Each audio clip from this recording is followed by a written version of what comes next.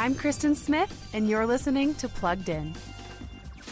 Recording artist The Weeknd is back with a new track, After Hours, from his upcoming fourth album of the same name.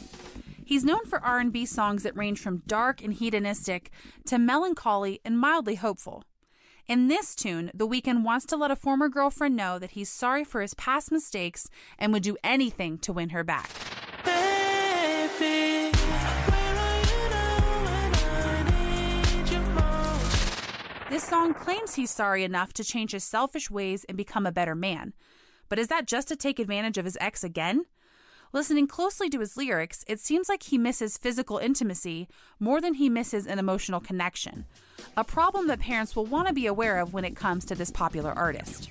For more, visit us at pluggedin.com/radio. I'm Kristen Smith for Focus on the Family's Plugged In.